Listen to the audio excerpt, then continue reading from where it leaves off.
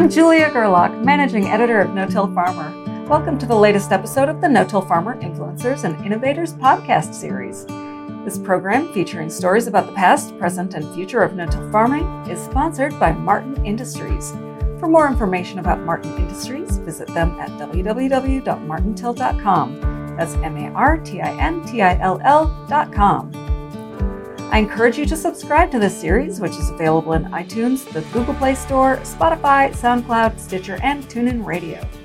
Subscribing will allow you to receive an alert about upcoming episodes as soon as they're released. Since its debut in 1993, 6 individuals have attended all 27 national no-tillage conferences. In this episode, reflecting on 25 years of no-till learning, we revisit a panel discussion led by No-Till Farmer editor Frank Lessiter, in which these 6 veteran no-till growers talked about why they decided to commit to no-till, the biggest impact it's had on their lives, the biggest mistake they made, and much more. Join me as we welcome Frank Lessiter, Alan Berry, Alan Brooks, R.D. Wolder, Brian Van Holten, Scott Davidson, and Randall Reeder to reflect on 25 years of no-till learning. So I'm going to introduce the panelists for you. Alan Brooks, Markeson, Wisconsin. Scott Davidson, Dalton City, Illinois. Alan Berry, Navarro, Illinois. R.D. Wolder, Walcott, Indiana. Brian Van Holten, what? Walcott. I'm staying corrected already. Walcott. Wouldn't you think in 25 years I remember where the guy came from? Sorry. Brian Van Holten, Cole Camp, Missouri. I think the first conference he came to, he wasn't of drinking age. I didn't say he didn't drink. And Randall Reeder, who's an ag engineer at Ohio State University and pretends he's Will Rogers. All right, let's start first. Brian, let's start with you. How'd you get started in no-till? You kind of went cold turkey, didn't you? Yeah, I got started in 1992, actually. Came to the conference in 1993 and had just completed my full season of no-till. I was farming about 300 acres at that point, 100% no-till, corn, soybeans with a small percentage of wheat mixed in, and had an off-farm job at that time. By the spring of 96, I'd gotten to just a little under 900 acres, and the no-till concept was working out really well for me, and I decided that I'd had enough there to quit my day job and try to make it full-time farming. And in the summer of 1997, planted my first cover crop of hairy vetch and planted corn into that. Had some struggles, stayed very wet after I planted the corn, and flat, poorly drained soils that I've got kind of struggled and didn't get the stand I wanted. Tried it again the next year, and kind of had the same problem and kind of gave up on corn at that point, or planting cover crops in front of corn at that point. In the fall of 2002, tried cover cropping cereal rye after corn stalks and got along well with that. Switched to annual ryegrass a few years after that for the deep rooting, and got along well. Observed that the sheet erosion was tremendously reduced with the no-till, but I still fought gully erosion and in the concentrated flow areas, and wanted to get cover crops on every acre 100% of the time. So listening to Gabe Brown and Dave Brandt and several others at this conference talking about more diversity, I decided to head more in that direction. I'm now trying to convert to corn, bean, wheat rotation with a full 1/3 of each crop, and I'll be planting corn and a cover crop of probably cereal rye and maybe a couple other species with that, followed by soybeans. That all goes to wheat. And then harvest the wheat, spread poultry litter, and a diverse cover crop behind that, and try to build the soil organic matter up. I'm anxious to bring some beef cattle into the mix as time goes on. I think that'd be a good fit in my area.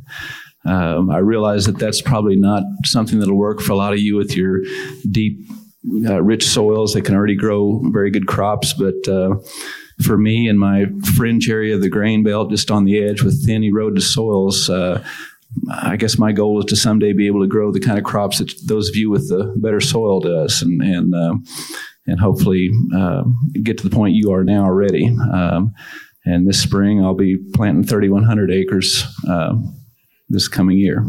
You just answered my question. I was going to ask how many acres you're going to have this year. What's neat about this panel is that we're going to cover a lot of stuff, and then you'll be able to corner them in the halls tonight or tomorrow and get some more ideas out of them. RD, tell us a little about your operation. What's happened in the last 25 years? I started no-tilling as a demonstration or trying in 81 with corn. We farm in 3 counties in northeast Indiana. It's a lake area, recreation area. The soil's very tremendous. Get a size of this room, and you could have more, 2 or 3 soil types in an area. It just changes that quick. But anyway, I tried no-till corn, like I say, in 81. It was a year that we had 25 inches of rain for April, May, and June. The corn was, I would call it a success, even though we used a bubble coater. If any of you are familiar with that, it was a few years later I figured out it was referred to as a compaction coater. It was probably more designed for conventional tillage or sandy soil to compact the sidewalls. Fortunately, most of the time, the first couple of years, it worked. And of course, I think the next year I was probably close to 100% no-till corn. It's not one of them gradually working into something. You try it. If it works, you kind of jump into it. Soybeans, I think the first time was 84 after the pick year for the younger people, payment in kind. The older ones here of us, we know what that was. I would call it a disaster that year. We used a 15-foot Marlis drill where I tried it. We had to go down a paved road, very hilly. Of course, 15 foot sounds good, except with the end wheel, it was probably more like 18 foot wide, and with not much of a berm, it was too dangerous to take down roads. But the good part out of it was where I had weed control, and in 83, we did not have much in the way of post-emerge herbicide for that there.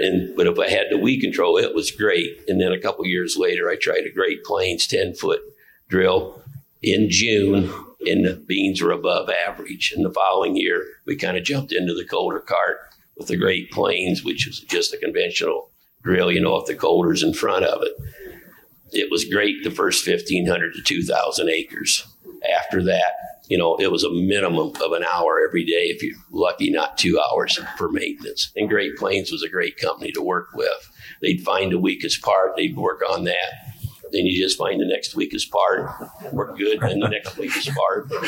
So, and then the 750 drills came out, and we actually, I don't know, I've had 3 or 4 of those or more. We still have one from back in the 90s sometime. We do some cover crops with it now. If we do any wheat or cereal rye for the grow for our own seed, we'll use the 750. You guys all nervous up here? No. Huh? Perfect. The nervous guys always tell the truth. Alan, tell us a little about your operation. Yours is a little different than some of these other guys. Yes. They mic me up. So I'm a contract vegetable grower, and so this has been more of an evolution for me because my father was a professor at the University of Wisconsin and very interested in this. And so 45 years ago, Frank and I and my father met. So we were working with vegetable production with lower disturbance ideas. And in the vegetable industry, that was scandalous. We had one contract that said plowing, fall box, spring box. That was moldboard plowing to start with. And they wanted you to have that fall box checked. So we didn't. And they were so upset that they sent a man out from the headquarters and said, no more contracts unless you plow, not just disturb the surface, plow. So my dad says, well, have you ever done this before? No. Why don't you wait and see what happens and then make a decision? Never heard any more from him. So this has been a long-range thing for me. And we are looking at, we always plant in firm, undisturbed soil. We may disturb the surface, but our seed is always going into undisturbed soil. Alan's up in the central area of Wisconsin, does a lot of double cropping. You have crops after early peas, right? I do at times, yes. Right. Irrigate. So, right. What do you got? You got fields, used to have fields 20, 30, 40 miles away? I'm spread out for 16 miles today. When gas prices got really high, he bought a cheap little car and was driving back and forth to run the irrigation systems, right? Yes, it takes me, it's 40 to 50 miles to observe everything that I've got. So it saves Alan, good money. Tell us about your operation. Well, my operation, it said here on the information to start back about 25 years ago. And at that point in time, we was farming about 1,000 acres, half corn, half soybeans, just a little no-till. I actually started no-tilling when I had a neighbor come in and no-till plant some soybeans in standing corn stalks in like 1988, 89. Along about 90, 91, I bought a Coulter cart and a drill on it, a 20-foot outfit with a Rawson cart, and used that for a few years. But at any rate, over the years, we started expanding our operation. My son, who has a full-time crop consulting scouting business, got into the operation with me, and we now are up to a little over 3,000 acres that we've been working. We got involved with Marion Calmer. I did back in about 1996 or 96, I believe it was. I planted my first 15-inch corn. Built my first 15-inch head using his stuff in 97 or so. And we ran along with the narrow rows and didn't do much with trying to no-till corn at that point in time, but we did keep no-tilling our soybeans. Then about 10 years or 12 ago, we rented the northeast field in Missouri. The Des Moines River runs on the north side of the field. The Mississippi River runs on the east side, and sometimes it runs on top of it. But at any rate, it doesn't take much fertility there. We've soil tested about all the way up to just putting nitrogen on it. I say we've got the best that Illinois and Iowa's got to offer, so thanks to those conventional tillers, it saves us on a little fertilizer investment. But one of the things we're going to ask you later is the biggest mistake you've ever made in no-till. It wasn't getting involved with Marion Calmer, was it? Well, that could be. And I've got a habit established. I seem to have to hang around him and you a little bit. So, Scott, tell us a little about your operation. Well, we're central Illinois, about 15 miles south of Decatur. That's where the Farm Progress Show is every other year. Flat, black, drummer soils and corn bean rotation. Started no-till, well, the transition was 91 through 94 for a better way of taking care of our renewable resource. And the main thing we had to learn first off was patience. Now, if it's too wet, go fish or spend more time with your family. When the other guys were out working the ground, we had to just sit it out and let it dry out. Sometimes I learned that you have to do that or you're going to be out there with a spade for about an hour cleaning out the mud. And I remember the first no-till conference, I gave Alice Musser my money for the next year. It had been in St. Louis. And because I knew I needed to get back with a group that were on the same page to learn how to take care of our soils better. One year we had a guy who had come to the conference 3 or 4 times, and Alice was talking to him on the phone or something, and he said he wasn't coming this year. And she said, "Oh, it's too bad, we're going to miss you." And he said, "Well, we're going to have a baby just about that time." And so I thought, we talk about being patient and no-till and not rushing to the fields. And if you look back, 9 months gets you about April 20th. So this is what he was doing instead of pushing himself out in the field. Randall, you're the only one on the panel that's not a farmer. Tell us a little about your background, what you've done in no-till. Well, it's good to be up here with the real farmers. I'm kind of the oddball character on this panel. But I started at Ohio State in 1979. And about 3 or 4 years later, I started working with Ridge Tillage programs, and then took over a research project in the middle 1980s that included ridge till and plowing. And we converted some of that to no-till in a few years. And those plots are still going on, by the way, in Northwest Ohio. We've added some things to it. We've added cover crops and some other research to that. I've also started compaction plots in 1987. I won't go into much detail, but they started out with shallow chisel plowing everything and then subsoiling part of them to see if we could eliminate deep tillage with subsoiling. And our compaction was done, you fellows will think about this, a huge 600 bushel grain cart. And that was 20 tons on the axle. And what we found out was that when we subsoiled, it improved yields. So subsoiling was reducing the compaction in the deep layers, and our research probably sold quite a few subsoilers in that area. Well, in 2002, and we've continued it this way since then, I said, the heck with chisel plowing, we're going to go continuous no-till and compare no-till to subsoiling, and you folks will love this result. The no-tilling resists compaction better than the plots that are subsoiled about every 3 years.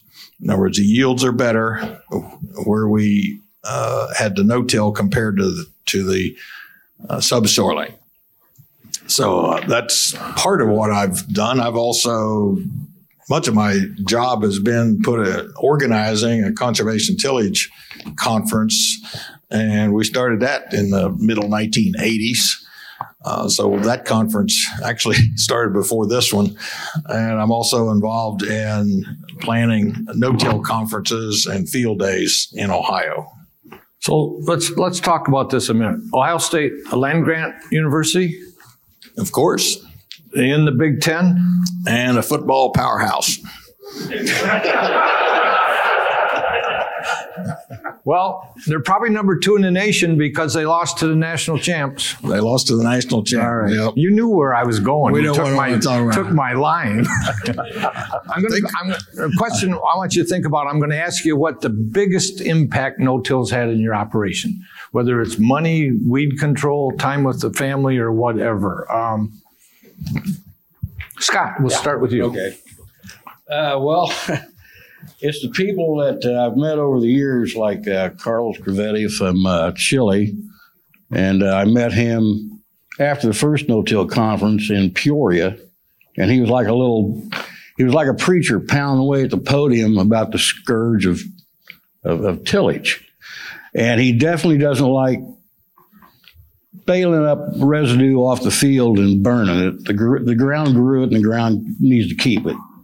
And other people will be like 93. I was clear at the back of the room, and I found out real quick that this guy from North Dakota, Dwayne Beck, does not need a microphone. Hello. And then there's another one that's Jill Clapperton. She gives a heck of a good presentation. I mean, she shows slides of the beneficial critters on the top of the soil profile that look like they're right out of a science movie. I mean, and she's a firecracker. She'd jump off the stage and throw her fist in the air and say, I know how to take care of people. I got a boy 6'4" and one 6'6". And if I hear a phone go off, I'm going to come out and get $20 from you. I don't know if you remember that or not, but she's really good. And let's see, there's another one. Always like to have one guy come by to give us words of wisdom. Will Rogers? Right. Is he here? Yeah. He's here? Okay. Yeah. All right. Doesn't have his cowboy hat on. Yeah. All the people we talked about, we've had as speakers. Carlos Crevetti from Chile, we had a couple times, and all the others. Interesting story with Jill Clapperton. Her son was a student at North Dakota State University in their flying program. And I think he graduated like 2 years ago. And North Dakota has a really good program on drones. And out of his graduating class that year, there were maybe 10 or 15. 75% of those kids went to work for Google. And who's going to deliver stuff with drones? Brian, what's your number one impact with no-till? Yeah, I would say no-till for me has been something that allowed me to farm on my own terms. I have always been kind of fussy about equipment and not liking things to get bent or scratched or anything. And it's been difficult for me to manage people. I've always kind of liked to work on my own and because of my unrealistic expectations for labor sometimes. And no-till allows me to do what I enjoy doing every day without the stress of managing people. I've been fortunate. We don't have as big of fields as a lot of you guys do, but basically I can take one tractor and with a 40-foot planter and a 40-foot air seeder and a 120-foot sprayer and farm a little over 3,000 acres on my own with just some part-time help moving grain away from the combine. And with a tillage system, that would be impossible. So it's kind of allowed me to live my dream and do what I enjoy doing, whereas I couldn't do it the other way. Okay. So, RD, what about you? Pretty hard to say for just the one benefit, but the main thing is no-till's enabled me to cover a lot more acres. Erosion, less erosion, all the, there's just, most of you know the benefits, but we have a lot of hills in our area and, we just don't get much erosion anymore. Rocks, we have to deal with a lot of rocks. A lot of people like rollers to smash rocks down. Well, you still got the problem next year. And if you realize people with rocks, if conventional tillage, you hit a rock, it kind of gives pretty well. No-till, it's kind of knocked in the soil. It doesn't give very damn well, much at all. And it's a little harder on the machinery. So we work mighty hard on getting rid of rocks we don't have to keep dealing with. My wife and I were down in Virginia maybe 10 years ago and went into a gift shop on one of the plantations. And somehow the lady behind the counter heard me say something about no-till. And she says, I hate no-till. And I said, well, why? She said, moldboard plowing turns up some Civil War relics that we can make a ton of money on. The other thing is about rocks. Charlie Hammer, who comes to this conference quite often, I don't think he's here this year, but no-till is cut into some of his cash, too, because he'll get landscape contractors coming up from Chicago and buying a semi-load of big rocks at big bucks. And I remember when I was a kid, we used to haul rocks out of our fields and put them in the fence rows. And I go into a garden shop now, and that damn big rock is selling for $125. Who did I miss? Alan, biggest thing you've gotten out of no-till? I think it's learning, and this is something that all of you will do too. Learning how to think objectively. And you have to, you're being exposed to many different ideas now, and throughout the years, I've been exposed to a huge number of ideas here and other places, and we're learning how to cope with those, to try them, and to objectively analyze them is probably one of the biggest benefits I've had. Alan didn't tell the whole story about it, not being the canning company wanted him to plow. One of the early years when he no-tilled, after they told him he had to plow and he didn't do it, was a wet spring during harvest season, probably in June. And pea harvesters couldn't work in most of the conventional fields. And one day they found out in his no-till fields they could work. And there were, 5 or 6 harvesters in one field that day. And he never heard another word from the canning company about having to moldboard plow. Did I miss anybody? Alan, okay. Yeah, I think one of the biggest advantages I find with no-till, it's a lot less stressful, especially at planting time in the spring. Back when we used to do a lot of tillage in the 80s and the early 90s there, you had more tractors to fool with, and you had to keep the equipment the tillage tools are running, and they had to be so far ahead of the planter, and you just had more things to deal with. Now, the only thing we have to do is get on the tractor with the planter and go out and go to planting, and it just is a lot more relaxed and easier to get the crop in and less stress at that real critical time in the spring. Randall, what do you see as the biggest pluses for no-till with the farmers you work with? Well, I think number one is eliminating erosion, as we've added cover crops. And I think another thing, I don't know, this may be a different question, but I see the opportunity of injecting fertilizer, injecting phosphorus, because we've got a problem with Western Lake Erie. There's problems with nitrogen in the Gulf of Mexico, so we had to be more precise.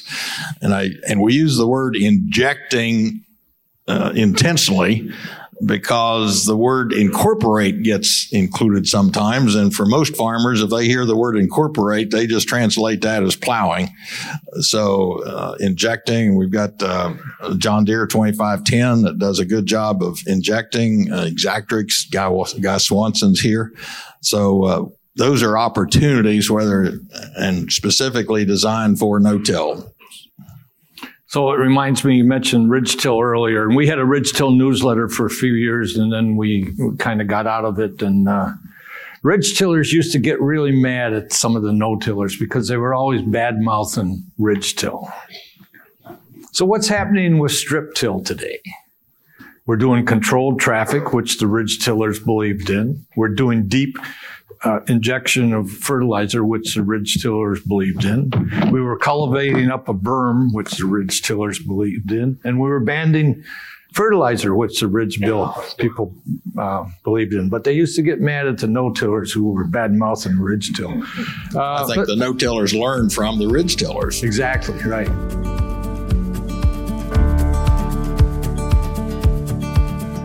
We'll rejoin Frank and the panel in a moment, but I want to take time once again to thank our sponsor, Martin Industries, for supporting our No-Till Farmer Influencers and Innovators podcast series.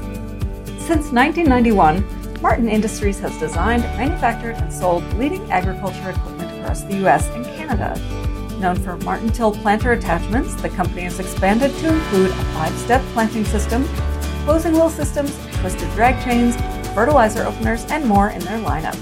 Their durable and reliable planter attachments are making it possible for more and more farmers to plant into higher levels of residue. For more information about Martin Industries, visit them at www.martintill.com. Before we get back to the conversation, Frank is going to share a little-known no-till farmer fact. For many years, Jim Johnson and his brother Larry were die-hard ridge-tillers with a sizable acreage of corn and soybeans. In their area near Kaska, Minnesota, they were among the only ridge-tillers, as most growers were using minimum tillage or conventional tillage. As the two brothers got busier with off-farm activities, the day came when they decided to retire and rent their land. As Jim told me once, they didn't demand that other farmers ridge-till the ground, but they definitely wanted to rent to someone who took conservation tillage seriously. After interviewing several growers, they settled on a grower who indicated he would only disc ahead of planting. When the planting season rolled around, the brothers were shocked at how little crop residue was left and how black the dirt looked. I remember Jim telling me the hard lesson they learned. While using minimum tillage with disking had seemed okay to them, they neglected to ask how many times the farmer planned to disc the fields. In some instances, 3 diskings had been done, which led to very little crop residue left on the soil surface to fight soil erosion. In fact, the final result that year wasn't any better than if the fields had been moldboard plowed. A reduced tillage lesson learned the hard way. Now let's get back to our discussion with Frank and the panel.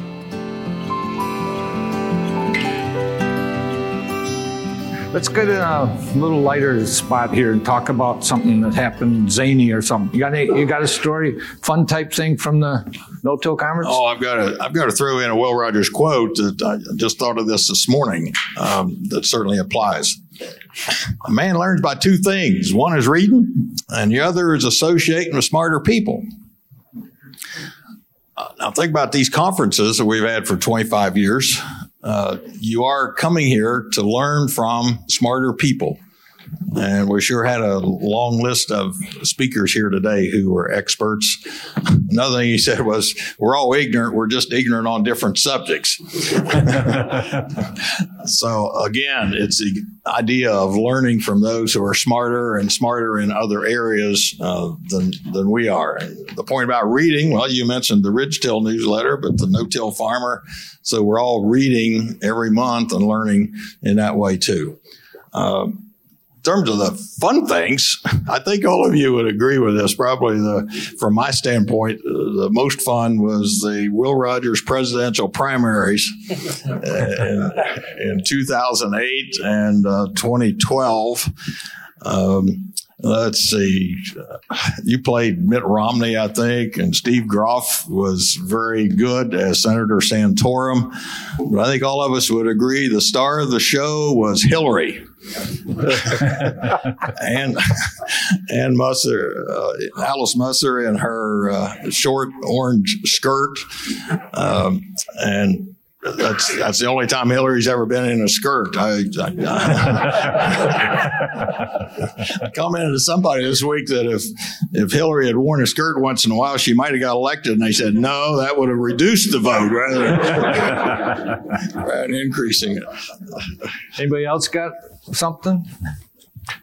Let me tell this one first. We were here in St. Louis, must have been the 4th or 5th year. It was a guy from Iowa who'd come to most of the conferences up that time, but he didn't come that year, but he sent his 2 sons. Sent his 2 sons to the conference. So it's a Tuesday through Saturday conference.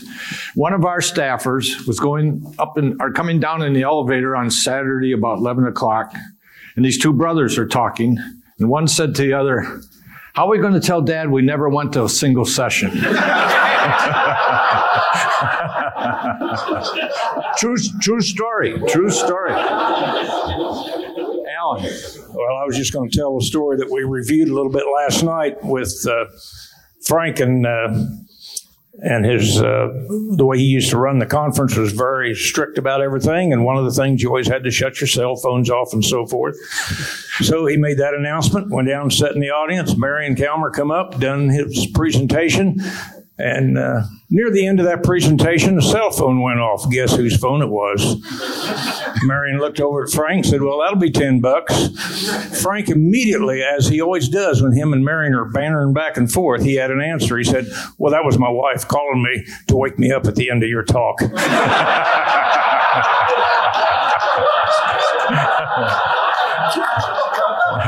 Right. Another true story.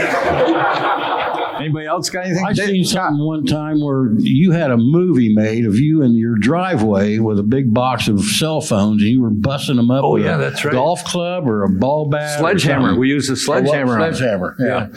Shut that phone off. Right. Did you tell the joke about Aunt Mead? Well, what? About Aunt Mead. You used to tell a lot of jokes back in the early days. You remember the one about Aunt Mead? I guess no. I got dementia. Oh, pardon me? Dementia. Oh, you met her? No. Go ahead. I thought maybe you'd remember it. No. Let's. We talked about what no-till's meant to you. Tell us the biggest mistake you've ever made in no-till, and then tell us how you solved it. Anybody want to start? Brian will start. Probably the biggest mistake for me, don't give up too early. You know, in 1997, I planted my first cover crop. And, I was only a year out of my day job at that point and had a stand failure on the first one and replanted the corn and wasn't what I wanted even on the second planting, and tried the same thing the next year and I gave up. And I looked back and I regret that. I've always sincerely felt that if you do the right thing for the right reason, the good Lord will back you up every time. And I should have had the confidence to stick with that. What could be more right than protecting the land with the cover crop? And, if I'd have just stuck with it to the degree that people like Gabe Brown and Dave Brandt and others that I've learned about at this conference, I'd be 20 years into this thing at this point, and I would probably be seeing the same incredible results that they've seen. And so, I didn't see it through. I only went part way, and now I'm 50 years old, and I've lost a lot of time, and really starting full bore now, I'm just kind of setting something up for someone else, and which is okay, but I really regret that I didn't see that through. I've had a number of people tell me the biggest regret is they didn't start doing something much earlier. Cover crops comes up. My dad used to seed cover crops in the late 1940s. I can remember out there. And then cover crops kind of got away from us. Now they're coming back. Alan, what do you got for the biggest mistake you ever made? Probably more than once, but assuming a weed was dead when it wasn't.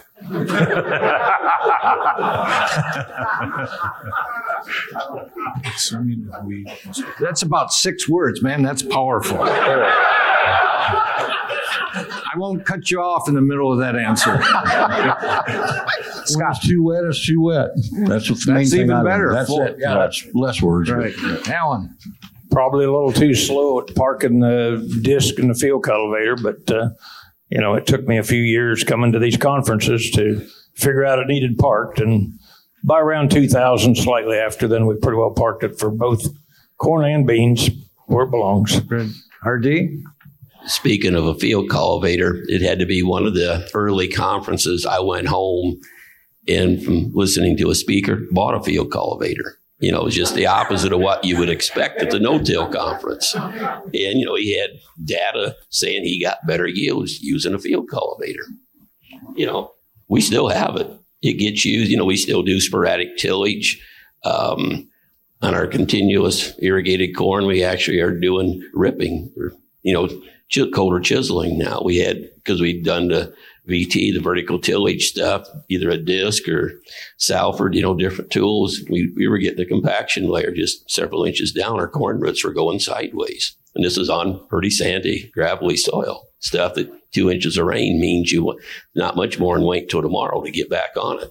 We had a compaction layer, and that was kind of one of the worst. Randall, you got something? Saying he just got fired from the no-till conference. We still take his money. Let me just add something. It's not answering that question probably, but one of the biggest benefits that I had because of the conferences that I'm planning, and by the way, most university professors are smart enough not to plan conferences. They just go speak at them. But meeting people here and hearing them and then inviting them to come to Ohio and speak at our conferences, I think that's one of the biggest benefit that I've gotten personally, and also a benefit for our Ohio farmers. Randall did a lot of work on controlled traffic and actually spent, 3-4 months in Australia looking at it at one time? Right. Going back 25 years, that first conference, I was on the microphone and answered a question that came from the audience, and my only 2 words that year were controlled traffic. So that was my start as a speaker at this conference. One of the things I remember about the first conference, there was a guy here from the Thumb area of Michigan, probably around Bay City or someplace, called me up in February. He had never no-tilled an acre in his life. Had a sale in mid-February, sold every piece of tillage equipment he had, and went cold turkey that spring on 1,200 acres of no-till. And he made it work, but man, he didn't get get me encouraging him to do it. Not at 1,200 acres. I'm going to say on mistakes, there's a couple of things. One more is I think most people underestimate what their cost of running the equipment across the fields are. I think many of us, and I've been guilty of it, we just way underestimate what it's costing us when you figure all the cost. And secondly, most of us are doing variable rate technology or variable rate application of fertilizer. I tried some of this, I don't know, whenever they started doing it. Worked with 2 companies on a smaller, maybe 10% of our acres on each company there. One was a 3-year program. They wanted to build the soil fertility levels up to too high a levels. And they wanted to use Pell Lime to correct pH. Pell Lime has its place, but you don't want to do it every year. And to me, they wanted to sell fertilizer. Too many labs or whatever, they were trying to build it up little higher level than needed. In our soils, we have some pretty light soils. We cannot hold potash very well. Most of you don't have that problem, but we don't hold it. And then the other company had a 4-year program, and it was the third year before they got the lime applied. It was like that, they had too many acres. We weren't very high up on their priority list to get it on. So, we'd already lost a couple of years. And then when they did apply it, we had our local elevator I dealt with quite a bit. They scooped up enough fertilizer that the other company spread out just with their payloader. They scooped up another, 5 to 10 ton to spread. And along with that, they were doing 3-acre grids, which I do zone testing now, have that done. But then we had a 21-acre field, rectangular field. To me, it sounds like we ought to have 7 3-acre samples. We had 8. That sounds a lot better because they just split it down the middle, so they had a half a grid on the top of each side. That all sounds good until you look at it. How many of you have ever seen 2 samples side by side have identical results? And so instead of doing 8 samples, they just did 6. He's talking about variable rate, and the other night at the reception, I sat with David Barton from southern Mississippi and his wife. They've been variable rating fertilizer. They're variable rate applying lime, and they're also variable rate applying chicken manure. So they've really gone a long ways. Brian was talking about taking good care of his equipment. If you were in the machine repeat session the other day, he talked about how talking about how you've really taken care of your equipment can really increase the value of it. And then you had the guy, I think, from Arkansas talk about how his wife would take a toothbrush and clean the combine cab every year, and how it really increased the value of that combine at resale time.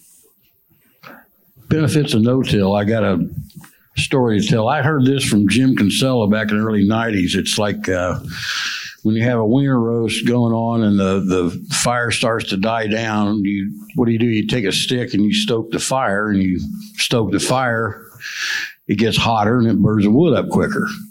Well, the same way with tillage. You're burning up organic matter. You're not creating, you're destroying. We're going to have to wind this up. Anybody, I miss anything that somebody wants to make a real comment about?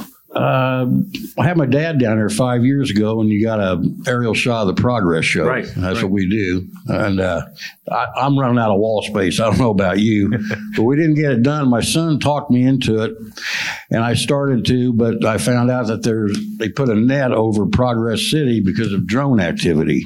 So there's another piece of equipment for your machinery shed. We have a drone at our company. We've shot a bunch of photos with it and video. And Jeff, who's kind of our photographer, design guy, shoots weddings and is into giving drone coverage to weddings and doing that. And Jeff will also tell you that there's a drone someplace he doesn't know where it is. It belongs to him, but he doesn't know where it is.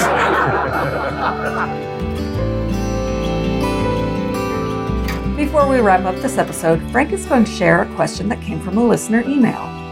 With all the emphasis on cover crops these days, a reader asks how many people are actually doing cover crops in the country. Well, the acreage that has been planted to cover crops jumped by 49% between 2012 and 2017, according to the USDA Census of Agriculture. Some 15 million acres were planted to cover crops during 2017.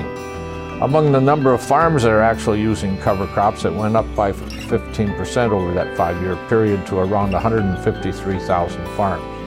And the average farmer who was using cover crops actually increased his acreage by around 30%. In 2012, the average farmer was cover cropping about 77 acres, and that increased to 100 acres in 2017. Thank you to Frank Lessiter and the panel for sharing those memories and the no-till lessons they've learned over 25 years. If you've enjoyed today's episode, we hope you'll consider joining us for the 28th Annual National No-Tillage Conference next year in St. Louis, Missouri, from January 7th through the 10th. Visit notillconference.com to register. Again, we'd like to thank our sponsor, Martin Industries, for helping to make this No-Till Farmer Influencers and Innovators podcast series possible. If you have any feedback on today's episode, please feel free to email me at jgerlach@lessitermedia.com or call me at 262-777-2404. And don't forget that Frank would love to answer your questions about no-till and the people and innovations that have made an impact on today's practices. So please email your questions to us at listenermail@notillfarmer.com. Once again, if you haven't done so already, you can subscribe to this podcast on Spotify, iTunes, or the Google Play Store to get an alert as soon as future episodes are released. For Frank Lessiter and our entire staff here at No-Till Farmer, I'm Managing Editor Julia Gerlach. Thank you for listening.